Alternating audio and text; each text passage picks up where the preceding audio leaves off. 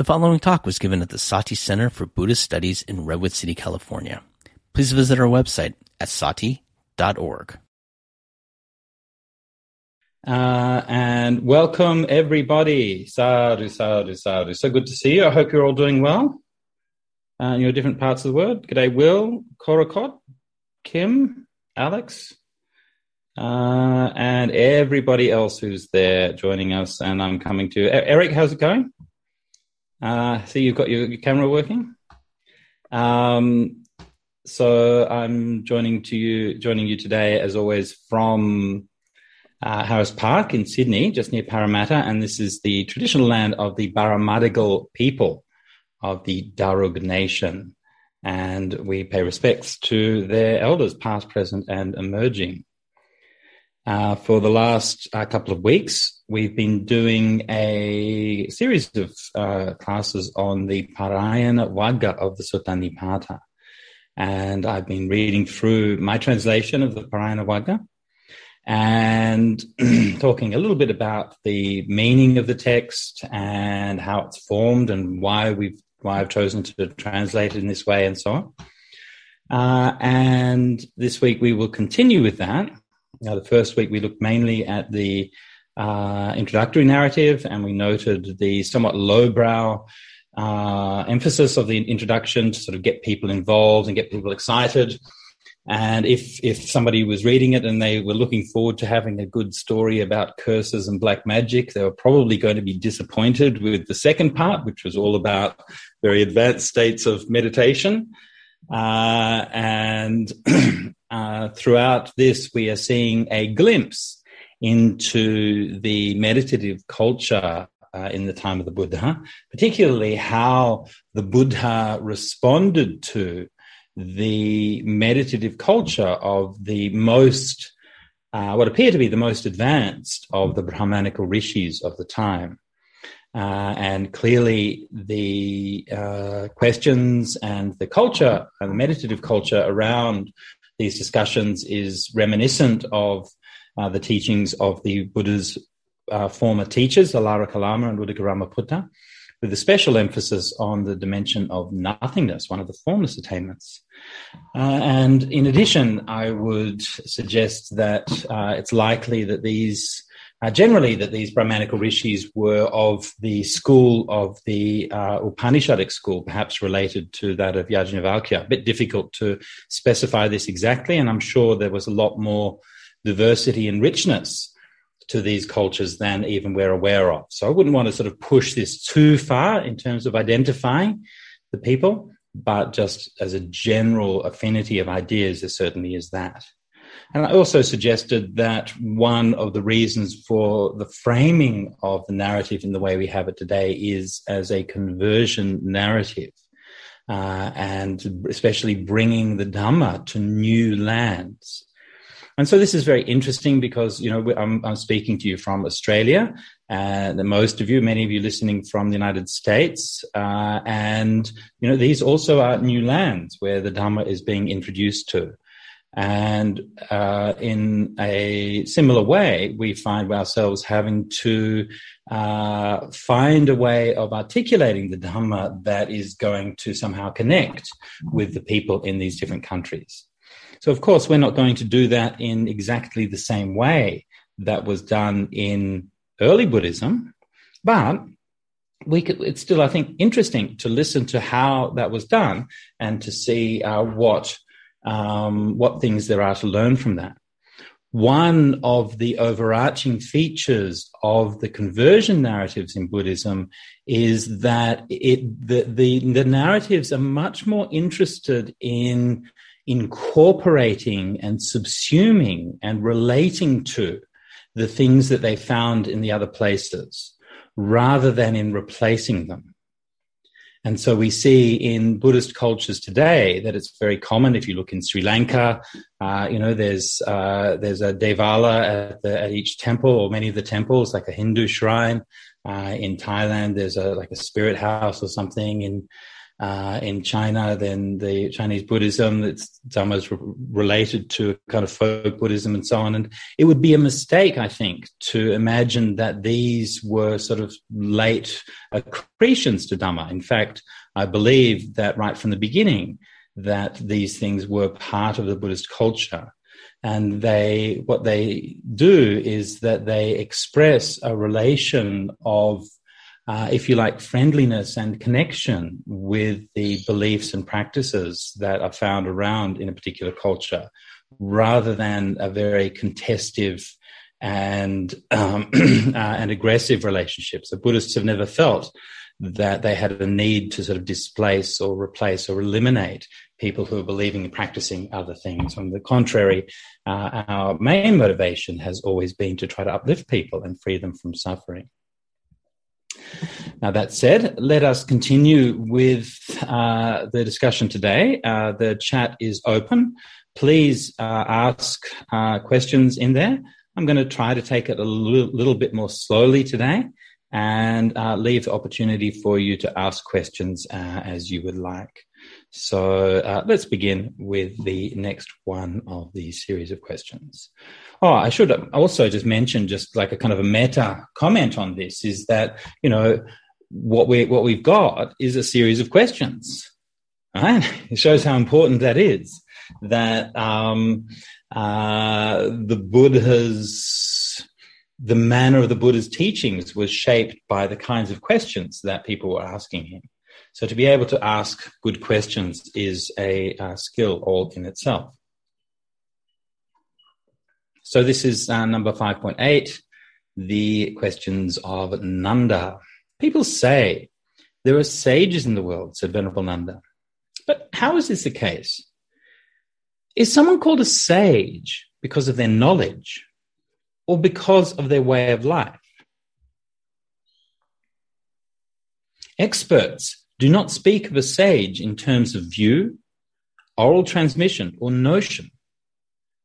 Those who are sages live far from the crowd, I say, untroubled, with no need for hope.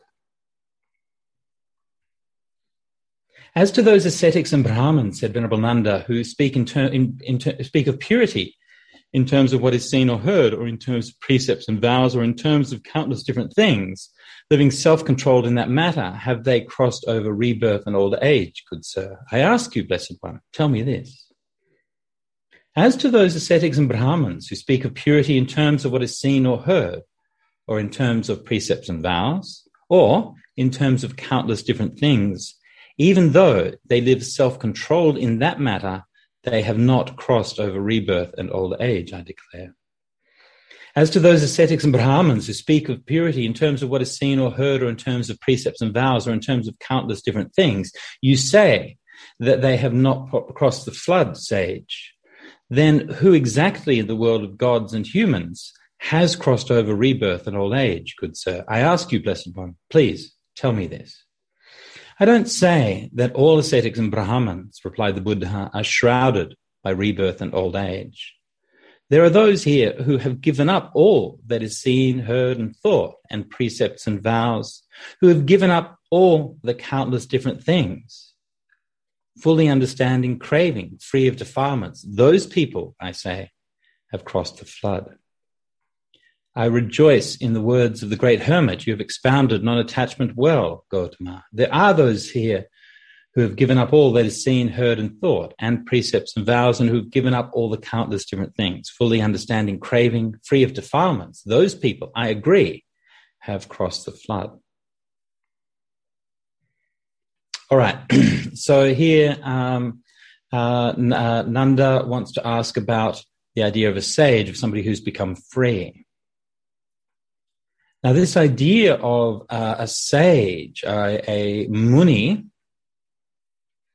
is I don't know if it's unique, but it certainly is a very characteristic feature of the Indian tradition. And from a very early time, even long before the Buddha, there was somehow this idea in the culture that it was possible for a human being to find some kind of transcendence, some kind of perfection. that it was possible to recognize the chains, the sufferings, the things that are binding us to this world, and through that recognition, by acting in the right way, to become free of them. Now, in a certain sense, that understanding is quite common sense and quite empirical, because we've all seen that happen, at least to some degree. I mean, we've all been subject to some kind of suffering, some kind of being entrapped. And through some way, we've been able to get free of that. Might only be in little things, but still, we have some idea of what that means.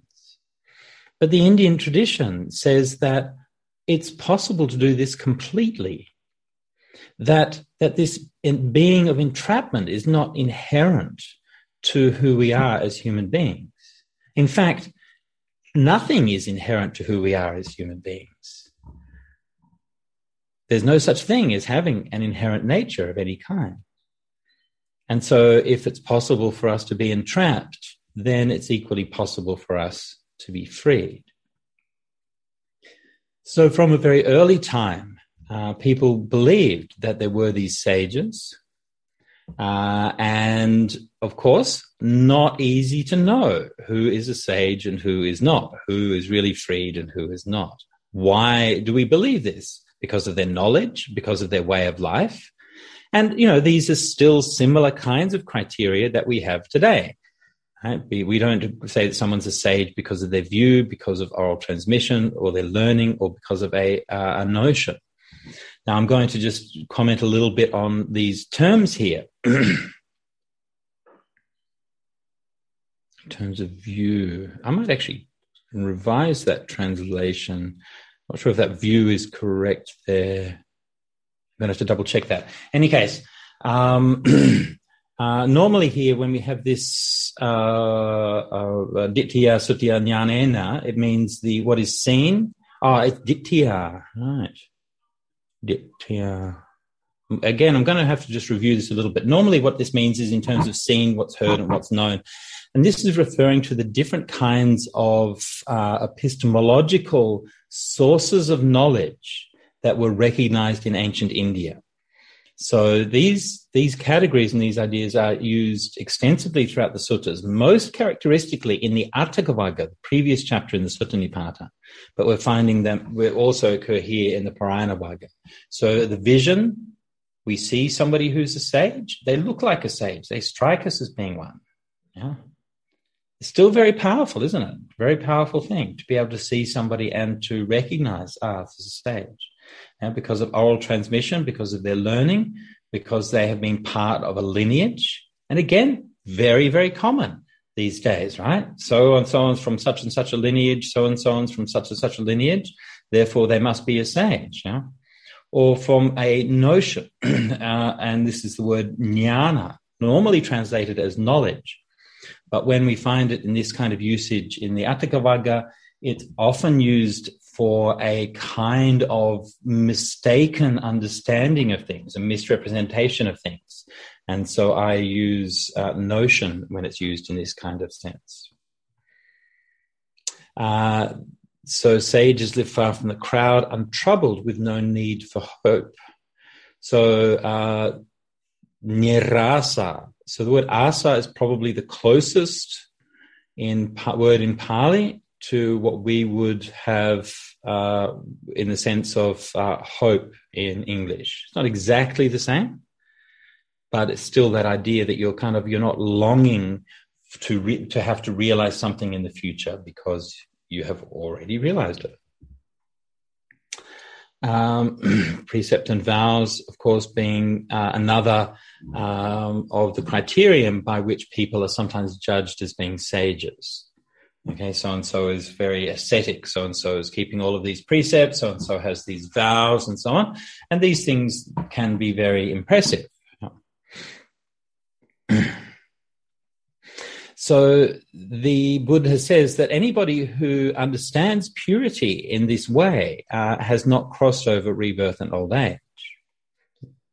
Okay, So if you believe that all of these things, your knowledge, your transmission, your tradition, your precepts, your vows, and so on, if you believe that these things grant you purity, then you've not crossed over old age. But then who has crossed over?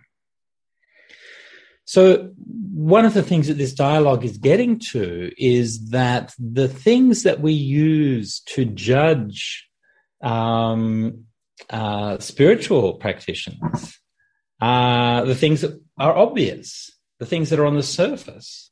But those things are ridiculously easy to be fooled by.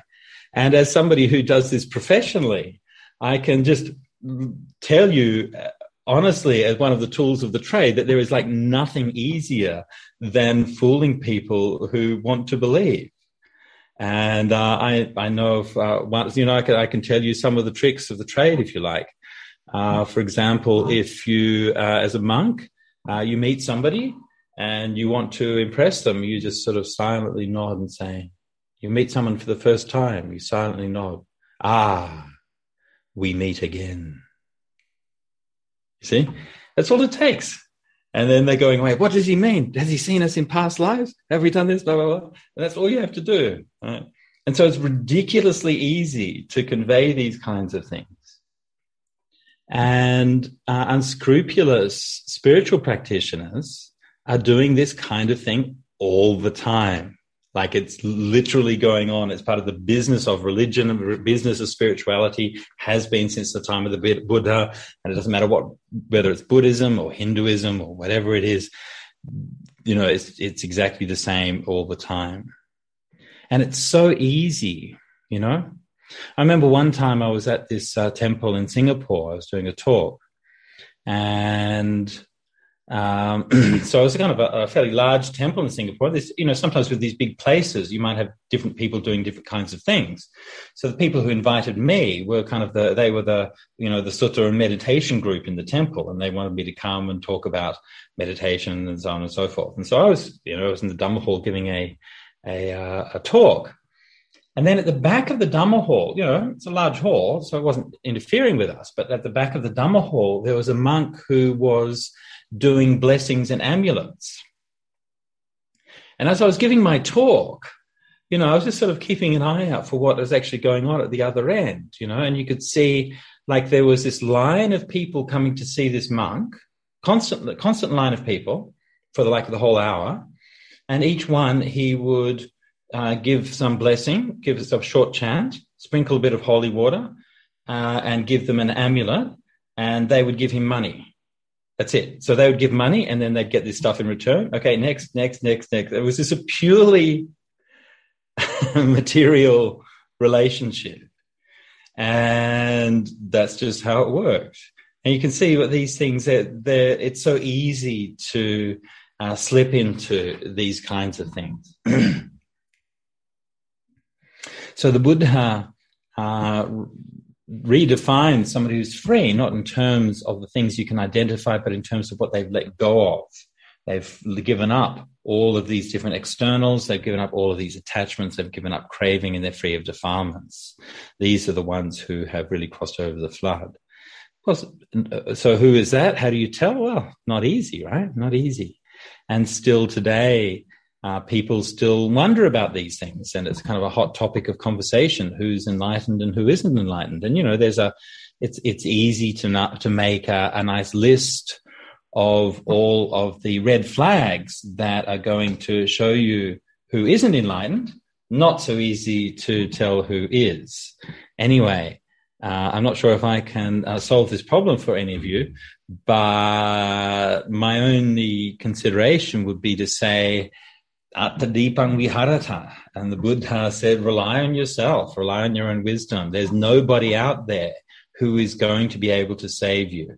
If you can find wisdom, it doesn't matter if you find it from a coffee mug or a fortune cookie or from a Dhamma talk or from the dog next door. It really doesn't, okay? You can find wisdom wherever it is. But you can also find delusion and attachment wherever they are. And you can go to all of the great teachers and do all of the great retreats and all of these things, and then do nothing but increase your own attachments. And so just just always try to encourage people, just, learn the Dhamma, learn the simple principles of the Dhamma, and then just try to let go and be peaceful. Yeah? Don't be in too much of a hurry. Don't try to skip things over. Don't be caught up in the latest new thing, right? The latest kind of shortcut and the latest kind of method and all of these kinds of things. Yeah. Anyway. Okay, Nancy's asked to have one of these suttas read through in Pali. Oh, that's an interesting idea. Sure. The movie, Kim has mentioned the movie Kumare is about a man who plays at being a fake guru. He is shocked when he succeeds. Yes. Also, Monty Python's The Holy Grail being another one, right? So the Buddha's response there. So to answer Debbie, the Buddha's response there is to talk about whether a sage defines themselves in terms of their purity through those different kinds of things. So a sage is somebody who is pure, but they don't define their purity by those external things. Advice on addressing charlatans. Yeah, not easy. Not easy. There's a great. I was just reading just yesterday the great podcast and so on of Conspirituality, which, if you're not familiar with, is really excellent and a really good resource. And I think one of the things to do with these things is to become familiar with the patterns, because usually these things are pretty, they're not, you're not like dealing with the upper echelon here, right? I mean, they're not, I mean, it's like, if you'll have sex with me, you'll get enlightened. And you're like, I don't know. That doesn't feel like you have to sort of strive for great wisdom to be able to see through this kind of nonsense. I mean, most of it seems like pretty straightforward. Right? So, have your own inner strength. Don't be afraid to check in with people. There are a lot of frauds and pseudo gurus around the place, and stick with the Dhamma and just be cautious. But if we familiarize ourselves with the means and methods of cultish behavior, then that can be. I think that's really important. Okay, let's go on to another the next sutta. And I'll try doing some in Pali. Wow. Okay, so we've got a nice short sutta, so I'll read this through in Pali, and you can read the English as we go. Yeme pumbe vyakangsu ichayasma hemako hurango tamasasana ichasi iti bhavisati Sabbang tang iti hiti hang, sabbang tang takkawadhanang, nahang tatta abhiraming, twanchame dhamma matkahi, tarhani ghatanang muni, yang viditva sato charang, tareloke visatikang, idhadikta sutamuta vinyate su, Piyarupe suhemakam Chandaraga vinodanam Nibbana padamachutam Etadanya yaye sata Dirtadhamma bhinibbutam Upasanta chate sada Tirna loke visatikanti. So there you go. There's the Hemaka Manavapucha in Pali for you. All right. So hopefully you were reading along with that. Now the first part of this is a very interesting one, and this will reappear at the end of the sutra as well. Hurangottama Sasana, before Buddha's teachings, was thus it was or so it shall be. Ichasi iti bhavisati. All that was just the testament of hearsay.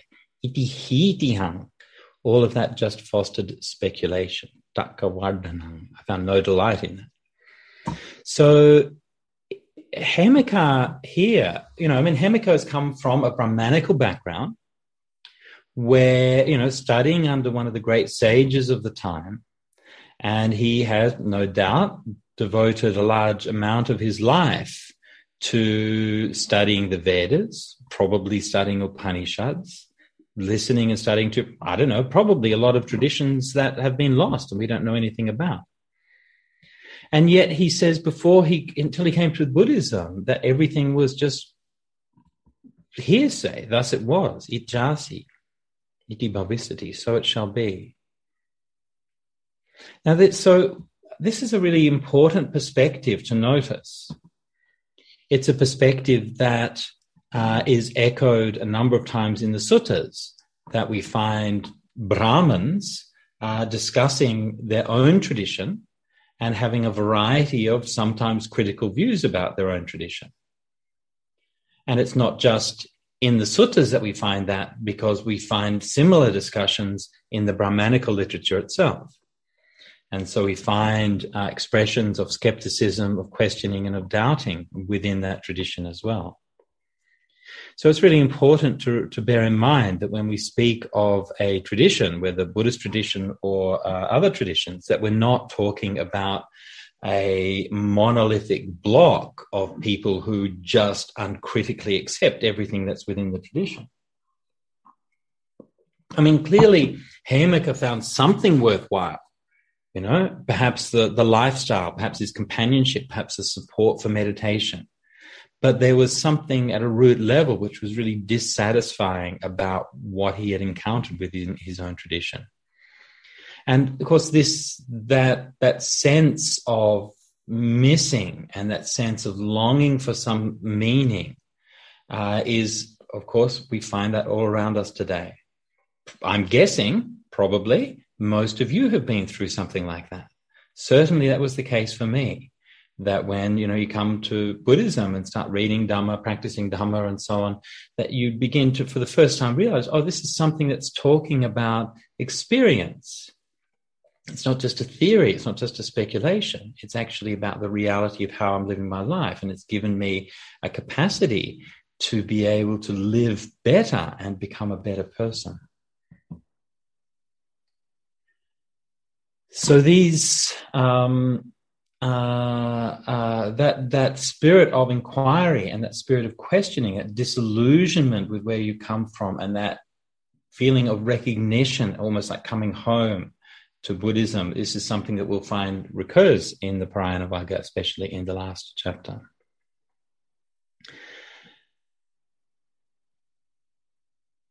So this one isn't actually really quite a question.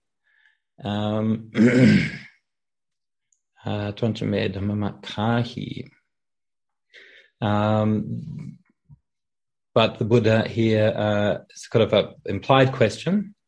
So how do you destroy craving? The removal of desire and lust for what is seen, heard, thought, or cognized here. Ditta, sutta, mutta, vinyata. And once again, we find that similar list we saw in the last set of poems. You may have noticed when I was reciting it that this particular line is hypermetrical. So they're usually 8 syllables. 1, 2, 3, 4, 5, 6, 7, 8, 9, 10, 11, 12. So 12 syllables as opposed to the normal 8 syllables. So I'm not quite sure what's going on there. Perhaps, I won't speculate too much, but just to notice that particular line is hypermetrical. It sounds a bit clumsy when you're reciting it. Yang viditva sato charang tare loke visaktikang idhadikta sutta mutta vinyatesu pirupesu hemaka. So it's kind of noticeably quite longer and different rhythm. Okay, for today.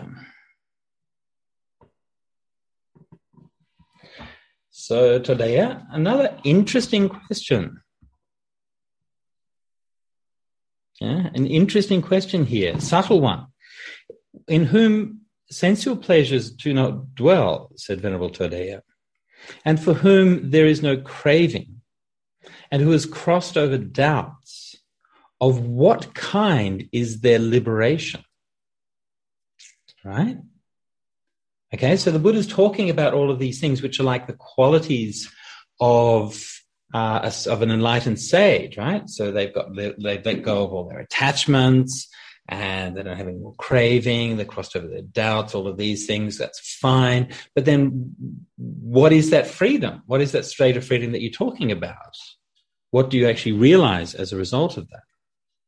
The Buddha's response, in whom sensual pleasures do not dwell, replied the Buddha, and for whom there is no craving, and who has crossed over doubts, their liberation is none other than this.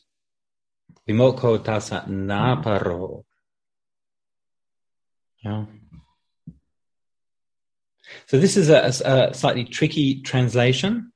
Another possible reading would be their liberation is one from which there is no return.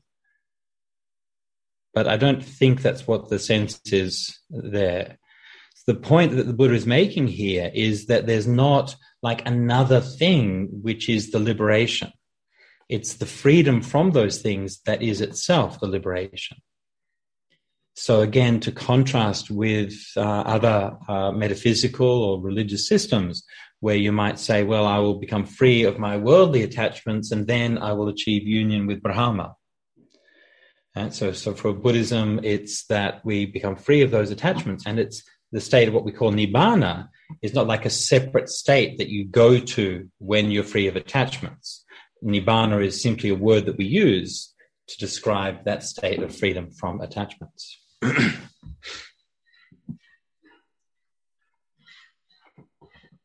Are they free of hope, or are they still in need of hope? Do they possess wisdom, or are they still forming wisdom? Yeah. O Sakyan, elucidate the sage to me so that I may understand, all-seer. It's a manta chakku.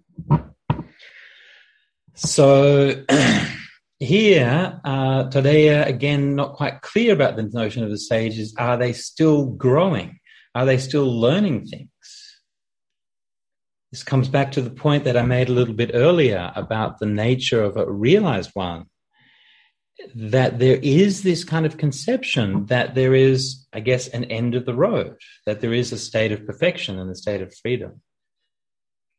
Normally, of course, we think as human beings that to still have hope, to still be looking to the future, to still be longing for better things is part of our nature as humanity.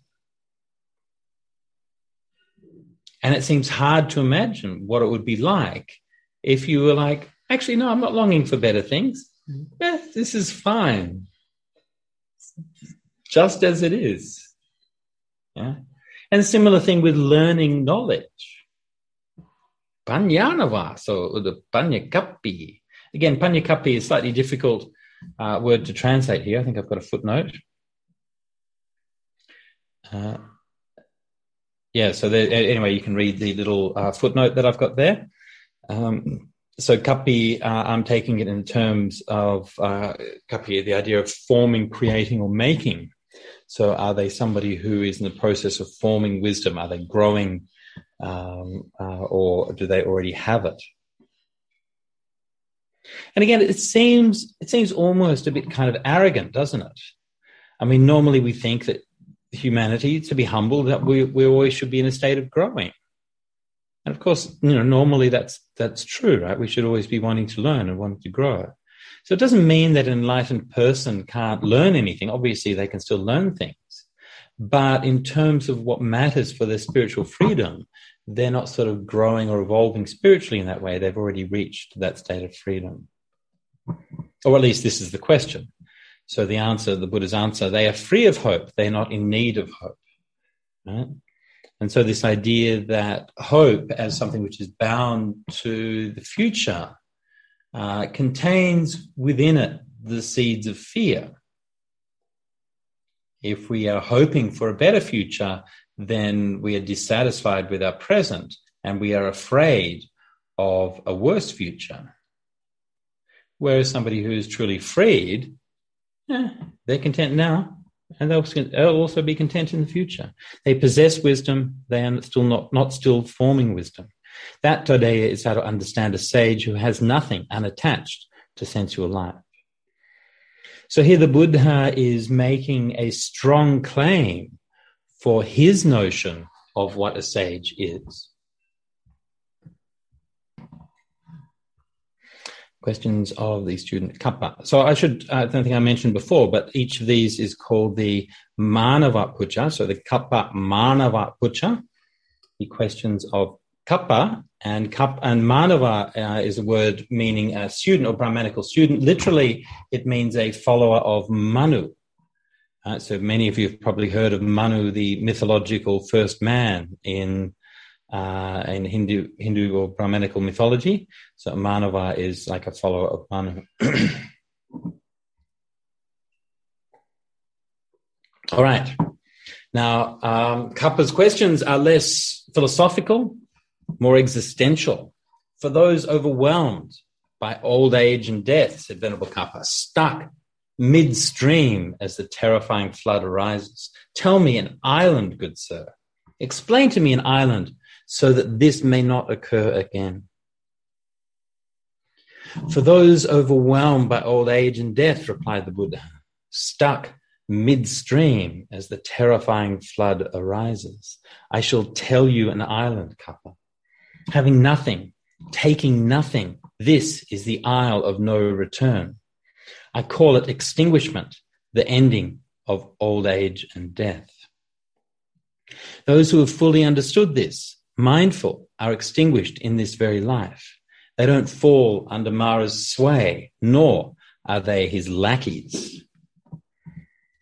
All right, so this is quite a famous one. The imagery of the flood and overcoming the flood is an often quoted verse.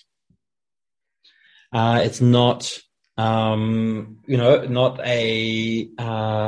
not a comforting image, and particularly spoken in India, where flooding is quite a regular occurrence. Certainly in the Ganges Valley, it is because of the runoff from the snowmelt from the Himalayas.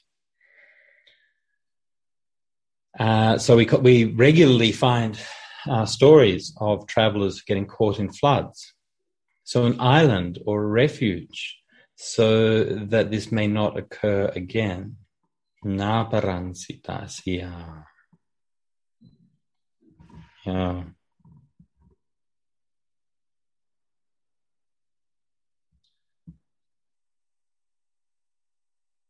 One of the characteristics of the Buddha's teachings and the way the Buddha responds to people is that he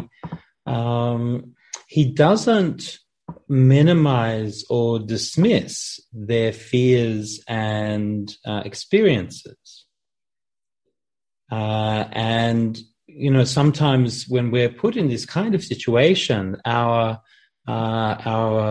sort of compassionate response might be to think, we need to comfort somebody. We need to say, look, they're there, it's okay, it's not really that bad, you'll be all right, I'm sure everything will be okay.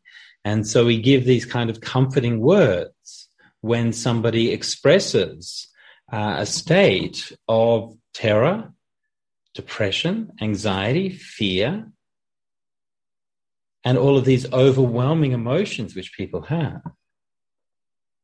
And so one of the problems there is that when we give people sort of generic words of comfort in those circumstances, we're not really hearing what they're talking about. In a sense, we're implying, well, you're going through a bit of emotion now, and just calm down, and everything will be okay. And look, obviously, there are plenty of occasions when that's a perfectly, fine, valid way to do it.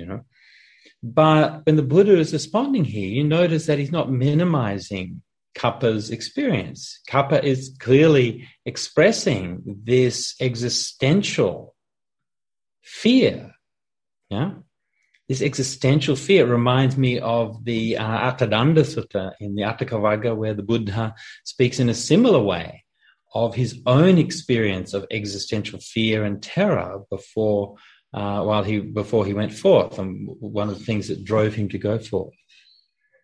So this idea that we're surrounded by a world which is shifting and where there's no stability, and looking for something that we can find some stability on. Now, while the Buddha affirms and shows Kappa that he is listening to him and taking him seriously rather than dismissing him, the Buddha is not, how do I put this? The Buddha's not extreme about this. Like, he could have said to him, yeah, it's overwhelmed by old age and death. Everything is impermanent. Deal with it. Right? This is another, he could have gone to that approach of being like overly harsh, right? Yeah, that's just how the world is. Everyone's going to die. Get used to it. And sometimes, it's tempting to speak in that way as well. But the Buddha doesn't. He says, yes, I shall tell you an island. You are right. Yeah, this is terrifying. And all of these things that are happening genuinely are scary. And I shall also tell you an island. Very, very psychologically skillful approach. What is that island? That place of solidity, right? That's an island, right? Dry land, something solid. Oh, having nothing, taking nothing. This is the Isle of no return. I don't know about you, but it doesn't sound all that solid, right? So the Buddha is offering him this island, but when he defines the island, he defines it purely in terms of negatives. I call it extinguishment, nibbanang itinang brumi, the ending of old age and death. Yeah. So again, the Buddha's rhetorical style here, always when he's speaking about nibbana, right? If you want the most simple and powerful key to understanding how the Buddha spoke about nibbana in the suttas, I'll give it to you. When the Buddha spoke about nibbana, it was always psychologically positive and ontologically negative. It's psychologically positive and ontologically negative. It's an island in the stream. It is blissful. It is the place, a state of peace. It is a state of freedom and all of these very attractive things that's going to make you feel like you want it. But then when you try to say what it is, ontologically, well, it's nothing, taking nothing. It's not born. It's not aging. It's not dead. And so there's always these negatives about what Nibbana actually is. So Nibbana is psychologically positive and ontologically negative. Those who have fully understood this, mindful, are extinguished in this very life. They don't fall under Mara's sway, nor are they his lackeys. And again, just a sort of a passing note, I guess, but, it's always interesting that how often mindfulness is mentioned throughout these verses and, throughout the suttas, always. I mean, of course, there are plenty of other virtues and so on which are mentioned as well. But, that simple practice of mindfulness that we all try to do, right? And we all try to practice mindfulness. We know what it is. As we're sitting here, I hope we are being mindful of our posture, being mindful, trying to be present, being mindful of our mood. And that simple practice of mindfulness, again, here the Buddha is saying is characteristic of somebody who's freed from old age and death. Okay, so I've got a few comments here. Thanks, everybody. Korokot says, seems to go in the direction of the nature of liberation. That is very true. Eileen says, having nothing, taking nothing seems to advise us to let go of possessions as we age. Yes, definitely. And so those words are, they do have that dual meaning. They definitely mean like having no possessions, as well as letting go of attachments. Yeah. And, as we get older, it's easy to accumulate stuff. But perhaps more and more important to be able to let go of things as well. So Josh says, is extinguishment the go-to translation of choice for Nibbana and insights into his choice? Yes, well, that's how I translate it. There are obviously a number of different translations. Extinguishment's a pretty literal translation. I usually use extinguishment, although I sometimes waver with quenching, and I use that occasionally. That's K.R. Norman's translation. So these are both fairly literal translations. The main metaphorical basis for the idea of Nibbana, of course, is the going out of the flame. We saw that last week with the questions of Upasiva. And so many times that idea of Nibbutta being the going out and the extinguishment of a flame. In just a sort of a note on translations, in my translation project, I decided to try to translate every single word into English rather than leaving technical terms and so on in Pali. And one of the reasons for that is because words have meanings that are not, like Pali words have meanings that are not necessarily the same today as they were then. So even like a word Nibbana is such a pregnant term, right? You can leave that word in there. Everyone knows you're talking about Nibbana, but what everyone understands Nibbana to be, of course, can be very different things. Another good example of that is the word bodhisattva. And if you Google bodhisattva, it will tell you the meaning of bodhisattva is somebody who delays their own enlightenment for the sake of all sentient beings. Whereas in the suttas, the bodhisattva is specifically somebody who goes forth from home in order to seek their own enlightenment. And so it's actually quite a different kind of meaning. So this is why I always try to translate everything rather than leave it in the Pali. Eric asks, is the psychologically positive only applicable to Nibbana with residue? I wasn't really meaning that Nibbana itself is psychologically positive. It's more talking about the way that it's talked about. So it's talked about in a way that's attractive, right? That makes you think, that sounds good, yeah? Draws you in. Yeah. So the Buddha has this kind of way of drawing you in and then pulling the rug out from you when you're there, right? Yes, that sounds good. It's blissful and it's safe and it's happy. There's nothing there. Whoop, and then you're okay.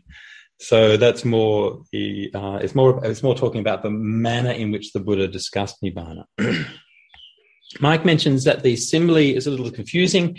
He would have thought Nibbana was the far shore and an island would be just a temporary resting place. Of course, that comment by Mike having far more poignancy given the fact that he's writing from New Zealand. Yeah,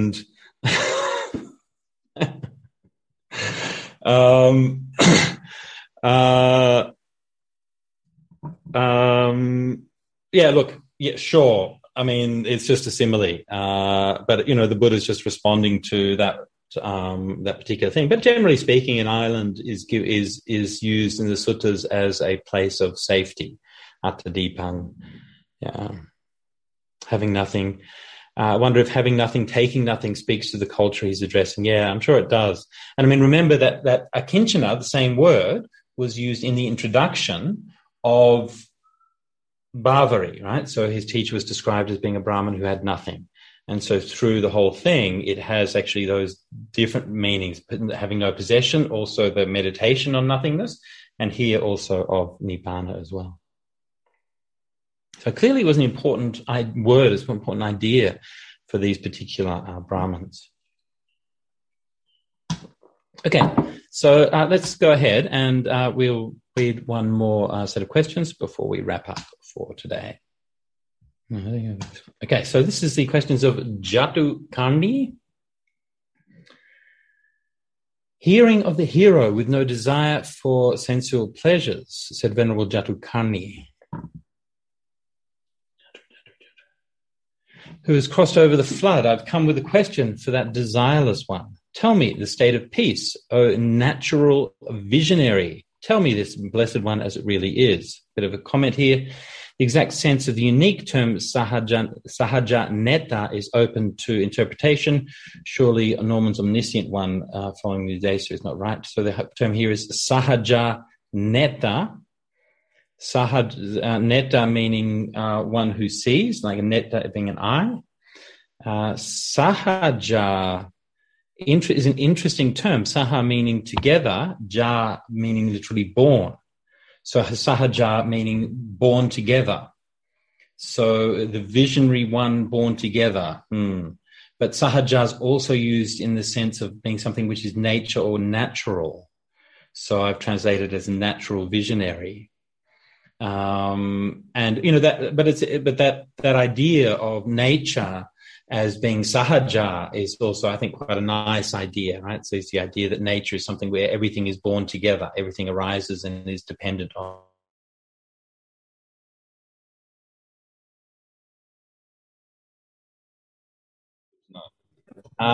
Okay, so I'll finish up with this one that I'm doing, and here we go. Sound. Okay, great. Sahaja neta. Okay, we're good. All right. So yes, the natural visionary, the sahaja neta.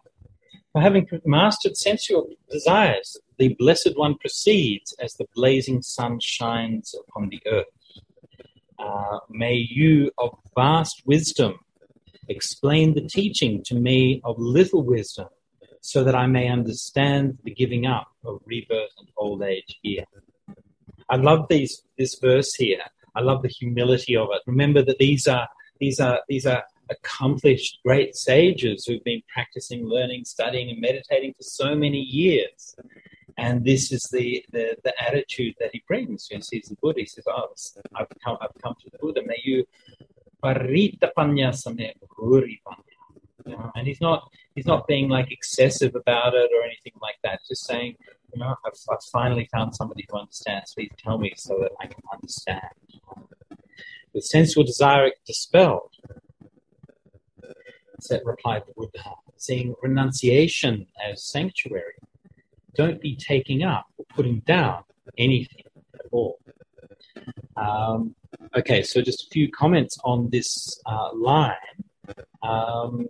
Nekamandatu kemato is a line that we see a few times in the suttas. A bit of an unusual line linguistically. Datu is to see. Kemato is as sanctuary. It's an ablative form here. Now, the word kema is usually translated as safety or security, but kema is actually not dissimilar to the deepa as the island. It's actually a place of safety and refuge, and originally was probably the oasis which was reached at the end of a day's journey by the Indo-European wanderers. So a kema is a place where the animals and the people will live in harmony, where there is water, where there is food, where there is plenty. And so kema has these very beautiful connotations of safety and ease and sanctuary. Don't be taking up or putting down anything at all. Now, this idiom of taking up or putting down, ugahitang nirapangwa, is extremely reminiscent of the Atthakavagga and is one of the most characteristic forms which we find throughout the Atthakavagga in slightly different ways. One of the things that I learned in my translation of the Atthakavagga was that we have to be very careful about how we're phrasing this. These are past participle forms, and if we translate them with, I think, excessive grammatical literalness, we would say nothing has been taken up or put down, which seems a bit weird, right? Because we know the Buddha is always saying, well, we should put things down, we should let go of things. But in fact, in all these cases, and we can see this by looking at the variety of uses of similar idioms through the Atthakavagga, that these are past participles but used in a present perfect sense. So what they mean is that we are not engaged in that process of taking things up and putting things down. And so an arahant is somebody who has already put everything down, and so they're no longer going and taking things up or putting more things down. So this is an idiom which took me a long time to get my head around, actually. And it was always something for me when I had read previous translations of these verses that had always been a bit puzzling to me. And so it took me quite a while to actually figure out what was going on. What came before, let wither away, so sehi. And after, let there be nothing. Mahu kinchana. And again, this idea of kinchana, right? Let there be nothing, akinchana, nothingness. If you don't grasp at the middle, you will live at peace. So we already saw in one of the previous sets of questions this idea of the two ends and the middle. Here we're finding the same idea in a slightly different form. And in this particular case, it seems that the one extreme is the past, another extreme is the future, and the middle, presumably, is the present.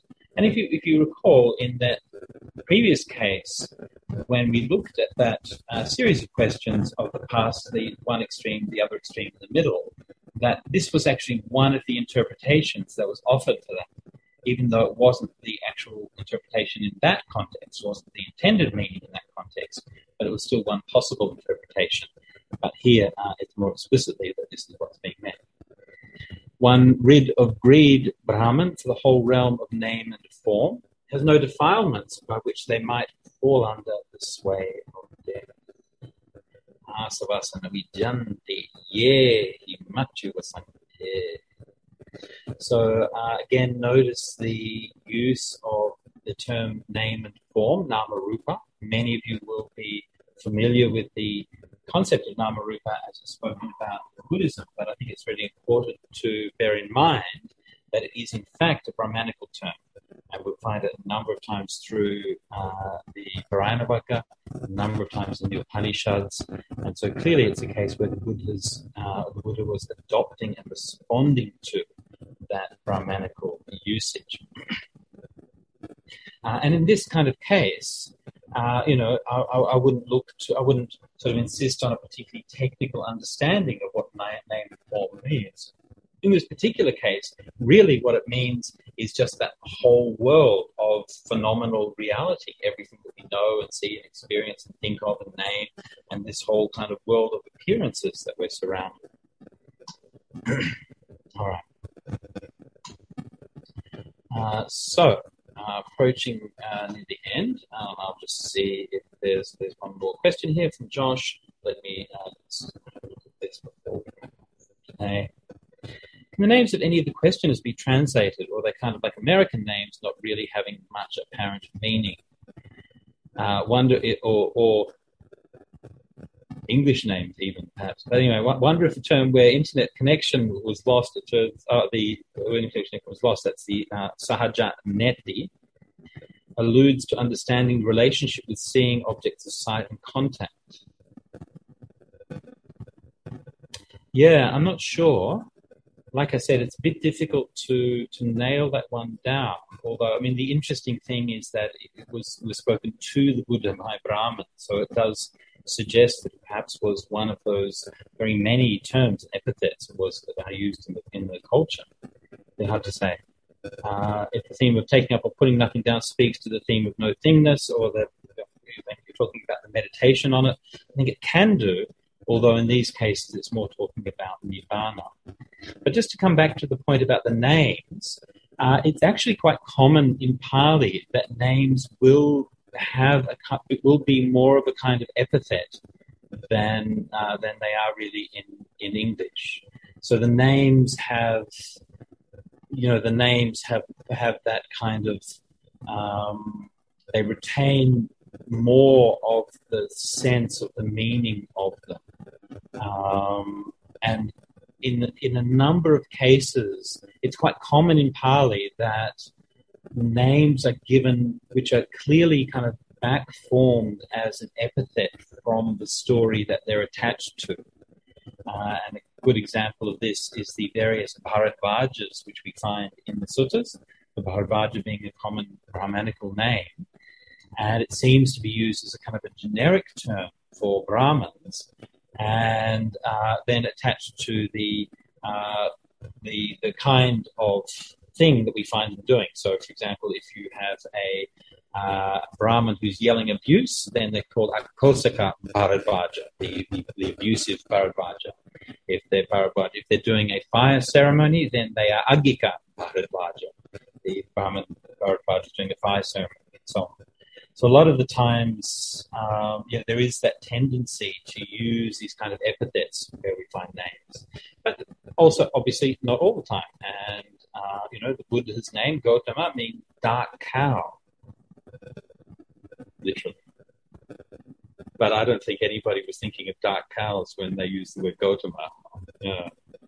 So yeah.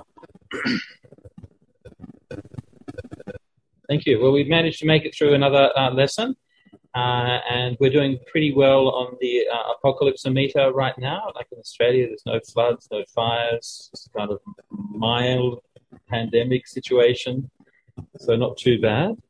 Hopefully that will remain similar for the next week. Hopefully the world won't completely come to an end before we can have our next class. I mean, look, if the world's going to come to an end, we might as well study Dhamma and practice Dhamma, right? I mean, what else is there to do? So I hope that you all stay well, and I hope that you all find something of usefulness and some wisdom, some joy to find from the Buddha's teachings. And I wish you all the best and look forward to seeing you